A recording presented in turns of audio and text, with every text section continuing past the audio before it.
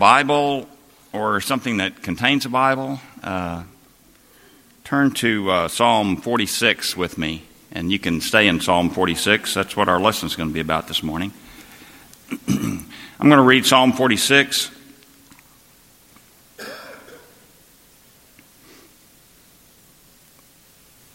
All these people that are on their phone and who knows what they're really doing. Yeah. Okay, God is our refuge and strength, a helper who is always found in times of trouble. Therefore, we will not be afraid. Though the earth trembles and the mountains topple into the depths of the seas, though its waters roar and foam and the mountains quake with its turmoil. There is a river, its streams delight the city of God, the holy dwelling place of the Most High. God is within her, she will not be toppled. God will help her when the morning dawns. Nations rage, kingdoms topple, the earth melts when he lifts his voice. The Lord of hosts is with us, the God of Jacob is our stronghold. Come, see the works of the Lord, who brings devastation on the earth. He makes wars cease throughout the earth. He shatters bows and cuts spears to pieces. He burns up the chariots. Stop your fighting and know that I am God, exalted among the nations, exalted on the earth. The Lord of hosts is with us. The God of Jacob is our stronghold. I'm not going to be the preacher this morning. You're in luck there. Our regular preacher is gone to a wedding of the elder who would normally come and take his place if we needed somebody. We thought Larry Todd could be at his son's wedding without thinking it inappropriate. Rick has gone with the youth to Texas, and Cade's gone to Florida with the college kids, so we needed somebody to come and speak to us. I took advantage of knowing somebody that was going to be close by, and he graciously accepted. I'm going to introduce to you Dr. Mike Justice. Jeannie and I met him. Well, when Jeannie and I met him, we didn't know each other, but he was the student body at Harding, a student body president at Harding when it was our first year at Harding. He went to med school in Little Rock. He came to Fort Smith and did his residency here. Jeannie and I kind of followed him and his wife Elaine along that path. Mike was here. Mike and Elaine were here when the congregations merged. Some of you that have been here for that long might remember them. But he's been in Searcy in private practice for the last 30-something years. He moved there in 1981, I think. He was a good speaker back in 1981. He's an even better speaker now, and I hope everybody will be real attentive to him. And I'm going to let him come on up here and say what he wants to say, and I'll sit down and be quiet.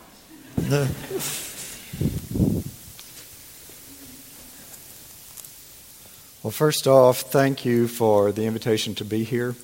Certainly, we've already experienced the highlight of the morning with the time at the Lord's table. And so anything I have to say will just be extra to that. And before we get to the remarks, though, I do want to take just a second and bring you a belated Thanksgiving. I'm thankful this morning that we have the privilege to be here so that in person, Elaine and I can say to those of you who were here back in the late 70s and early 80s how indebted we are to you. We were just young kids, young family, with two little children.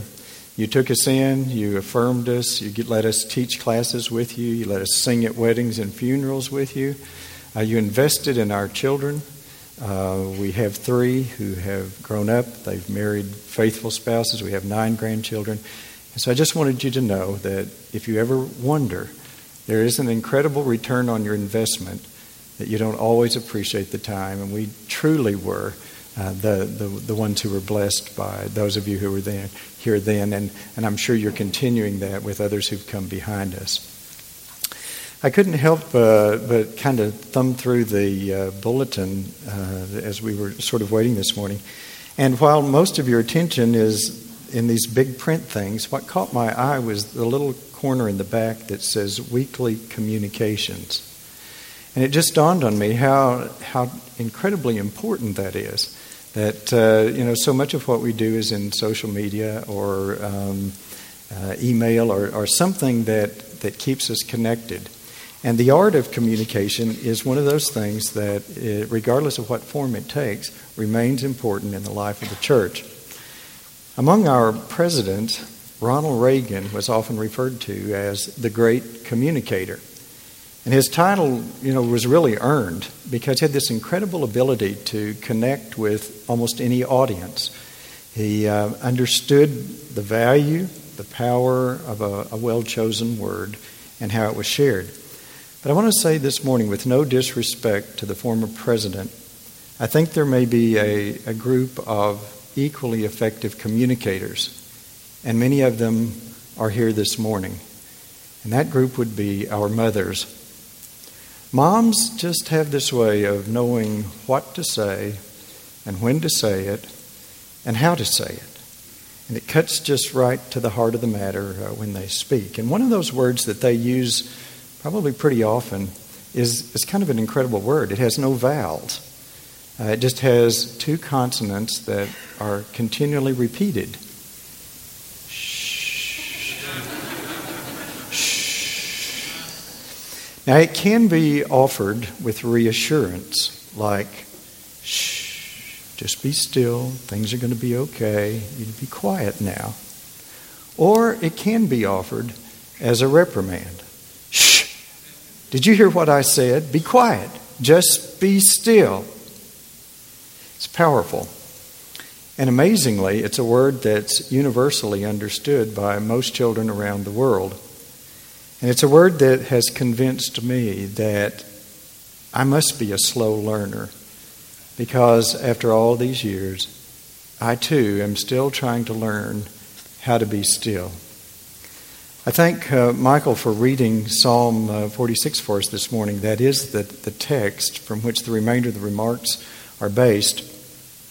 The historical background for that psalm is a little uncertain, and yet if you listen to it, you picked up on the fact that the language speaks of a time of unrest, a threat of war. And one such time that's often referenced as the backstory to the psalm has to do with the invasion of Judah by Sennacherib, who was the king of Assyria in about 700 BC. And if you want the full account of that, it's in Isaiah 36 and 37. But Sennacherib comes down from the north, and he attacks the cities of Judah one by one until Jerusalem is the final city left in the crosshairs of his military campaign. Hezekiah was sitting as king of Judah at that time, and he had done an amazing thing. He had led the people through this restoration of obedience back to God's commandments, and as a result, he had infused into the people this renewed hope, this renewed confidence in God's faithfulness. And so as Hezekiah is standing there looking at this Assyrian army that is being amassed to come toward him, I've often wondered, did he ask himself, where are you, God? Where are you? And with that threat of siege and occupation hanging over him, Hezekiah goes into this very fervent time of prayer. And in response to that prayer, God dispatches an angel under the cover of darkness. And the angel destroys 185,000 men who are in that camp. The siege is lifted and Jerusalem is spared. If historians are correct about that, if we can truly believe that that's the setting of the psalm, then you could hear it, as Michael read it, as a reprimand. It could have been, back off, pay attention, this is God doing what God does.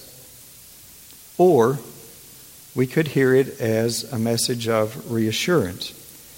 And this morning, maybe we could choose to hear it as a reminder that the people of God should be still and should know with confidence that God is our refuge and our strength in times of trouble. Well, in the years that followed that siege by Assyria, Judah was able to dodge invasion by neighboring countries until about a century later. And then along comes Babylonia. And once they are overtaken and Judah is brought into submission, the first order of business is a brain drain.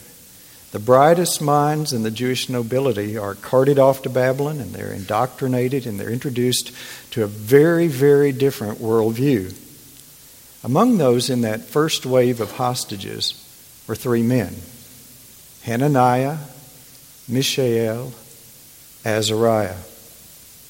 And in a very, very short period of time, their lives were completely turned upside down. Their mailing addresses changed, their university changed, their mentors changed, their career paths changed. Even their names were changed to Babylonian names: Shadrach, Meshach, and Abednego. With the world spinning out of control, I'm wondering if they too may have asked, God, where are you? Where are you? The scripture doesn't mention the parents of Shadrach, Meshach, and Abednego, but I'm going to make an assumption now.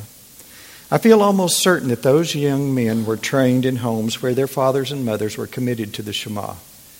Deuteronomy chapter 6, verse 4. You know it. Hear, O Israel, the Lord is our God. The Lord is one. Those were words that were spoken when they were sitting at the table, when they were walking along in the roads. Those were words in the morning prayer. Those were words in the last prayer of the evening. But thanks to the teaching of their parents, Shadrach, Meshach, and Abednego would have been very, very familiar with how God had worked throughout Jewish history. They knew their heritage because their parents had taught them. They knew about the Jewish time in Egypt, in captivity, and how those people in all those generations had lived and died longing for stillness, yearning for a day when there would be no more bricks, there would be no more taskmasters. Every sunset they prayed that tomorrow would be the day of deliverance. And then they would wake up to the same situation and ask God, where are you today? Where are you? God hadn't forgotten them. He just waited 400 years. And then he demonstrated his faithfulness in an incredibly miraculous way for all the world to see. Moses arrives with this message from God, let my people go. Pharaoh says no. 10 plagues follow. But it isn't until the death of the firstborn of Egypt that Pharaoh relents. And so as a result, God leads his people out of Egypt, the pillar of cloud by day, the pillar of fire by night. And then in an afterthought, Pharaoh thinks, I've just lost my workforce. So he sends his army after them all the way to the shores of the Red Sea. And then, in that moment of indisputable power, God speaks through Moses. And he says, do not be afraid. You stand firm, and you will see the deliverance the Lord will bring you today. The Egyptians you see today, you will never see again. The Lord will fight for you. Only you be still. And with that said, God parts the Red Sea. The Israelites walk through on dry land. The Egyptian army follows. The walls of water take them away. They're never seen again. And God's faithfulness was very much on display that day, not only for his people to see, but for the world around to know that he is who he says that he is. And not only would Shadrach, Meshach, and Abednego have known about that, they would have been very aware of the account of Jerusalem having been spared the Assyrian siege. And so it's likely that Psalm 46 would have been familiar to them. And in their changing world, all of a sudden, be still. You know that I am God. Took on a very, very personal meaning. They knew that God had intervened more than once. They knew their history. When God's people were backed into a corner, there were moments when he stepped in very visibly. And so as they entered Babylon, I wonder if they began to have second thoughts about that, though. Is God going to show up? Is he coming? At that point, there had been no plagues to afflict Babylon. There had been no pillar of cloud. There had been no pillar of fire. There had been no angel in the darkness at night to slay the Babylonian army. And so those young men just waited, trying to be still and very uncertain about what the future might hold.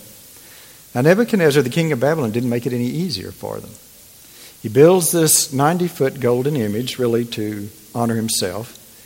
And he says, all right, everybody is going to bow down when I play the music, and if you're disobedient, then here's the punishment. You're off to the blazing furnace. And the choices were very clear for Shadrach, Meshach, and Abednego. On the one hand, they could capitulate, they could bow down, they could put their fingers behind their back and cross them and pretend to deny God and stay off of Nebuchadnezzar's radar, save their lives. Or they could just be faithful and obedient regardless of the circumstances. And maybe in those just few minutes before the music played, the words of Psalm 46 began to come to mind. Be still.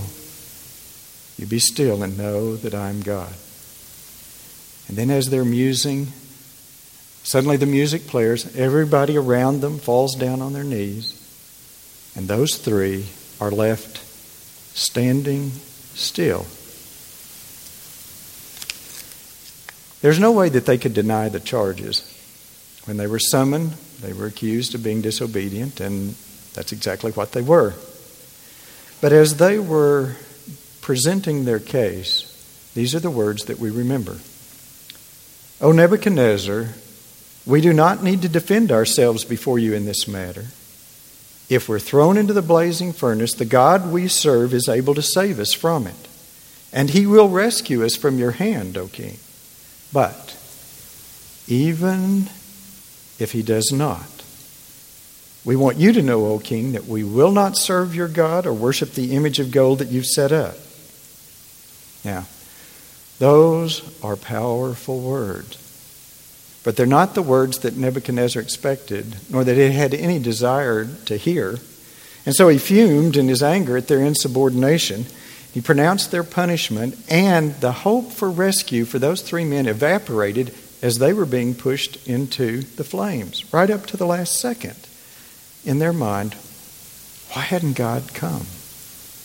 Why didn't he change this? Why didn't he deliver us?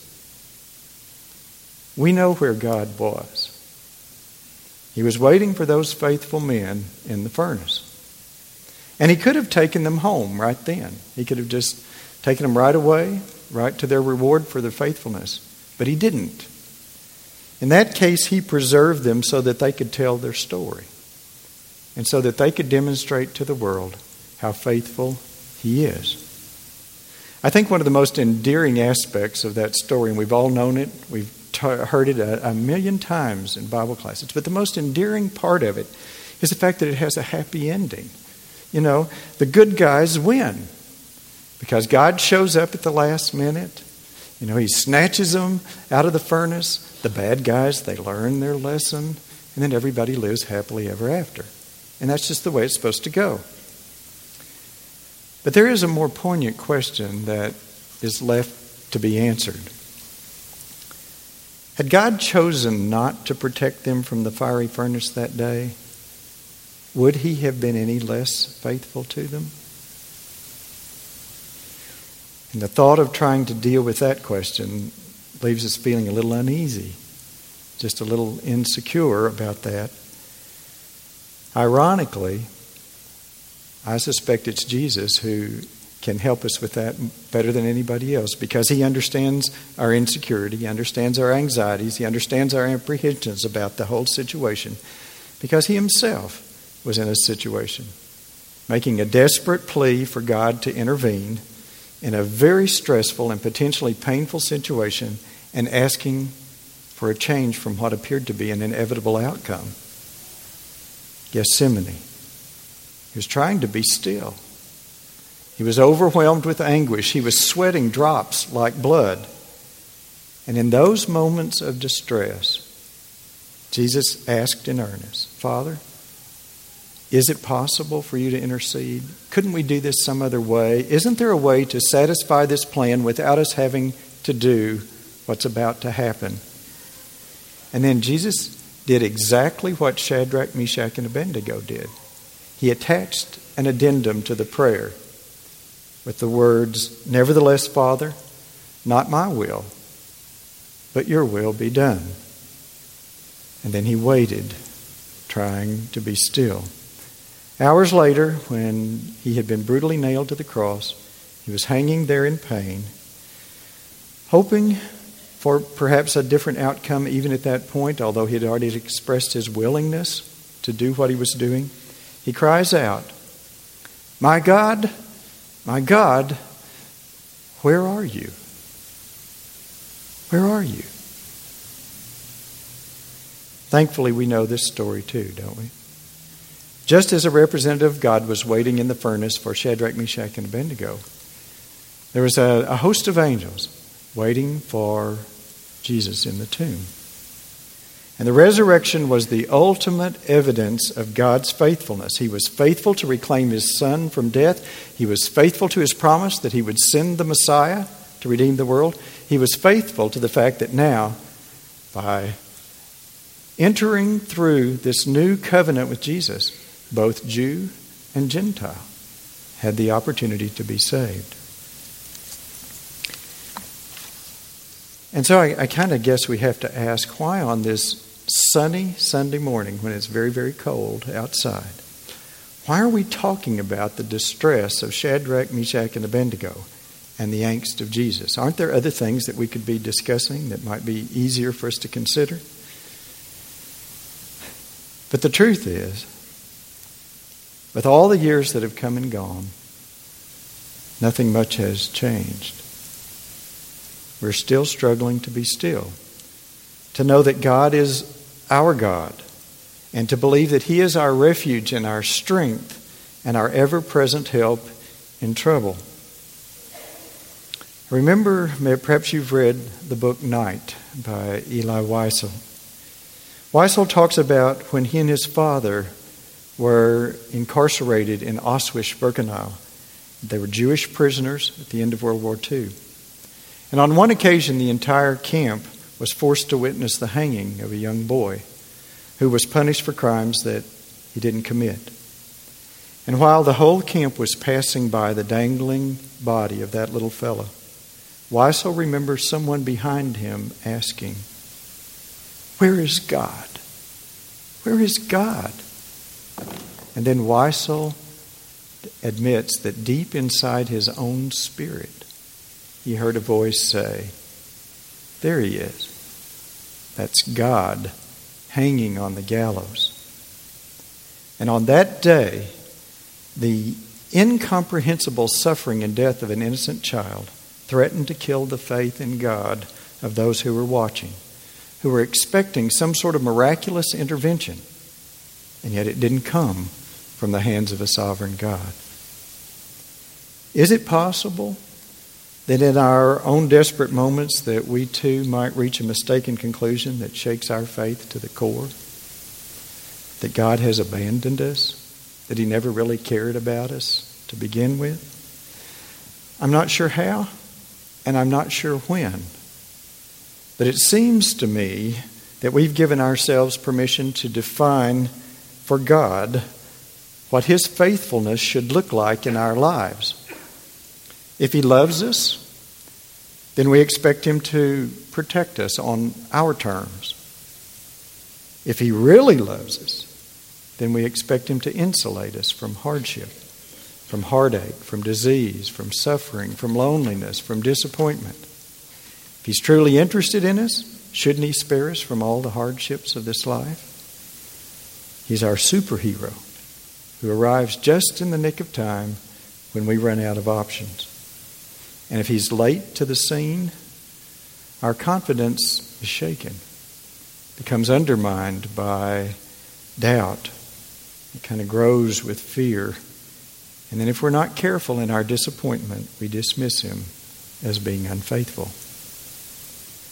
But not every example in Scripture of God's faithfulness tells us about folks who were spared suffering.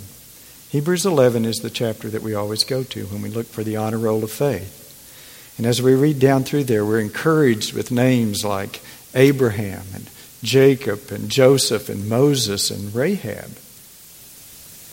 But if we keep reading, and we move on into the second half of that chapter, we discover that there are folks in that hall of fame who didn't experience relief. They didn't experience rescue in their hour of suffering. And because of their faithfulness, they were destitute. They were ridiculed. They were imprisoned. They were tortured. They were stoned. They were even sawn in two. All of these people were still living by faith when they died. They didn't receive the things that had been promised, but they only saw them and they welcomed them from a distance. In painful stillness, they waited for the reward that would come to them, but only after the suffering in this life.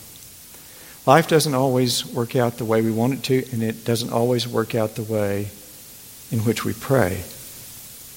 But whether it's 3 days in a tomb, or 3 minutes in a blazing furnace, or 3 seconds in a terrorist attack, God will not forgive us if we remain faithful to Him. Jesus had to remind His own followers of this just in days before His crucifixion. They were becoming confused. They were anxious. They were feeling very uncertain about what was maybe ahead for them. And so He says to them, shh, do not let your hearts be troubled.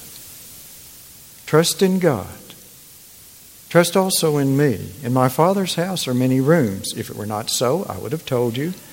But I'm going there to prepare a place for you. And if I go and prepare a place for you, then I will come back.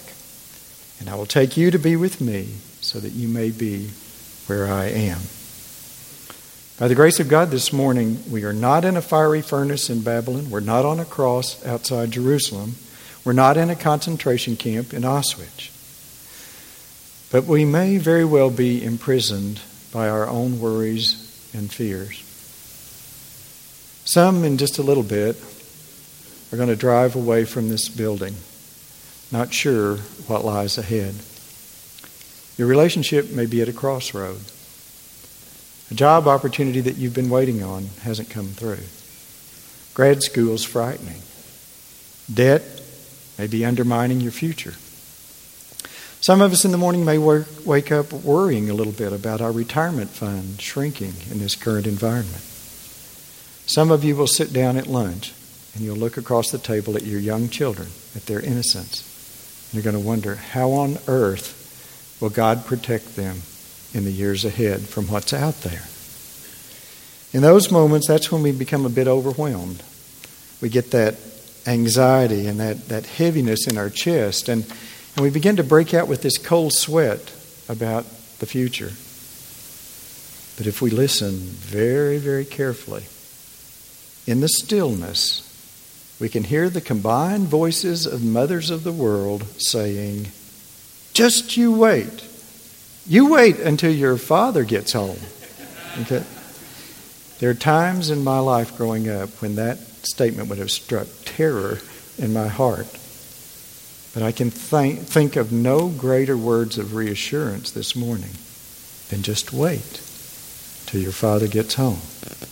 Because when He's ready, our Father is coming for us. He's going to send His Son to collect us. But until then, He reminds us to be still in the confidence that He is our Father, that He is our refuge of strength, our ever-present help in trouble, and that He's always faithful to those who are faithful to Him. The Apostle Paul knew what he was talking about, to walk in faith, because he was one who never knew what the next day was going to bring. And so he wrote to the church in Corinth and he says, I've been given 40 lashes 5 times. I've been beaten with a rod 3 times. I've been shipwrecked 3 times. I'm always in danger from false brethren. I've gone without sleep. I've been hungry. I've been thirsty. I've been cold. I've been naked. The list just went on. And then he writes this to the brethren in Rome. He says, I am convinced that neither death nor life, neither angels or demons, neither the present nor the future, nor any powers, neither height nor depth, nor anything else in all creation will be able to separate us from the love of God that is in Christ Jesus our Lord. Paraphrased, that might sound like, shh. You take a deep breath. You be still. You be faithful. And you know that God is our God. You've been incredibly attentive, but if you'll allow me one more thought, and then we'll be finished. A crowd is standing outside Jerusalem, and the scene is incredibly surreal, similar to the one that Weissel described at Auschwitz. On a cross hangs an innocent young man, condemned for sins that he didn't commit. And as he's dying, there's a group that has gathered near the cross, watching in disbelief, really. They'd known the compassion of Jesus firsthand. And with each passing moment, there was this holding out for some sort of miraculous intervention. And the question was there, just hanging in the air. Where is God? Where is God right now? I'm going to suggest to you that one person in the crowd knew the answer to that question. She was Mary, the mother of Jesus. Before Jesus was born, she'd treasured in her heart the message that Gabriel had brought to her, that the baby that she would deliver would be called the Son of God. And she remembered the dialogue in the temple that she'd overheard when Jesus was engaging the teachers there, and he was speaking with words and answers far beyond what would have been expected for his age and level of knowledge. And she remembered how he had confronted those who had challenged him, because he asked him, he said, what's easier? Is it easier to heal, or is it easier to forgive sins? And before they could even answer, he did both. Mary sensed that from the moment of his birth to the last breath on the cross, that Jesus had never totally belonged to her, that he had always been God's gift to the world. She knew that she'd raised him to do God's will, not his own. And with her own heartbreaking, she knew that she and her son had really fulfilled their responsibilities. And so as a result, the mother of the Son of God could be still. And she could trust that God would be faithful to her boy and to his son. They're not here, I think, most of them this morning, but this spring, the high school seniors in this congregation are going to kind of move on. They're going to accept a new level of responsibility, and you've been responsible for raising them in that process. Some of you here, I suspect, are young couples who are about to experience the birth of your first child. Some of us here may be struggling to provide care for aging relatives. Some are going to go home to loneliness after a while, after the death of a spouse, and some this week may even enter the hospital with unexpected illness or trauma. But whatever the circumstances we are that we find ourselves to be in, this is a morning, this new year, to know that God will not forget us, whatever those circumstances may be, and to be reassured that He loves us. And He's already proven that. We don't have to doubt it. He did it when He sent His Son to die for us, to lead us through our own fiery furnaces and through our own tombs back to Him. And so maybe this is the morning to stop, to be still, to say to the world with confidence, I believe that Jesus Christ is the Son of God. And then to be baptized and to take hold of God's unchanging hand through all time and walk with Him through sickness and health, through poverty or wealth, for better, for worse. Maybe it's just time to be still and remember that God is our strength and our refuge and ever-present help in times of trouble. And so before we leave, if anyone here needs something special that can be offered, I know the elders will be here to help. So may we stand and sing.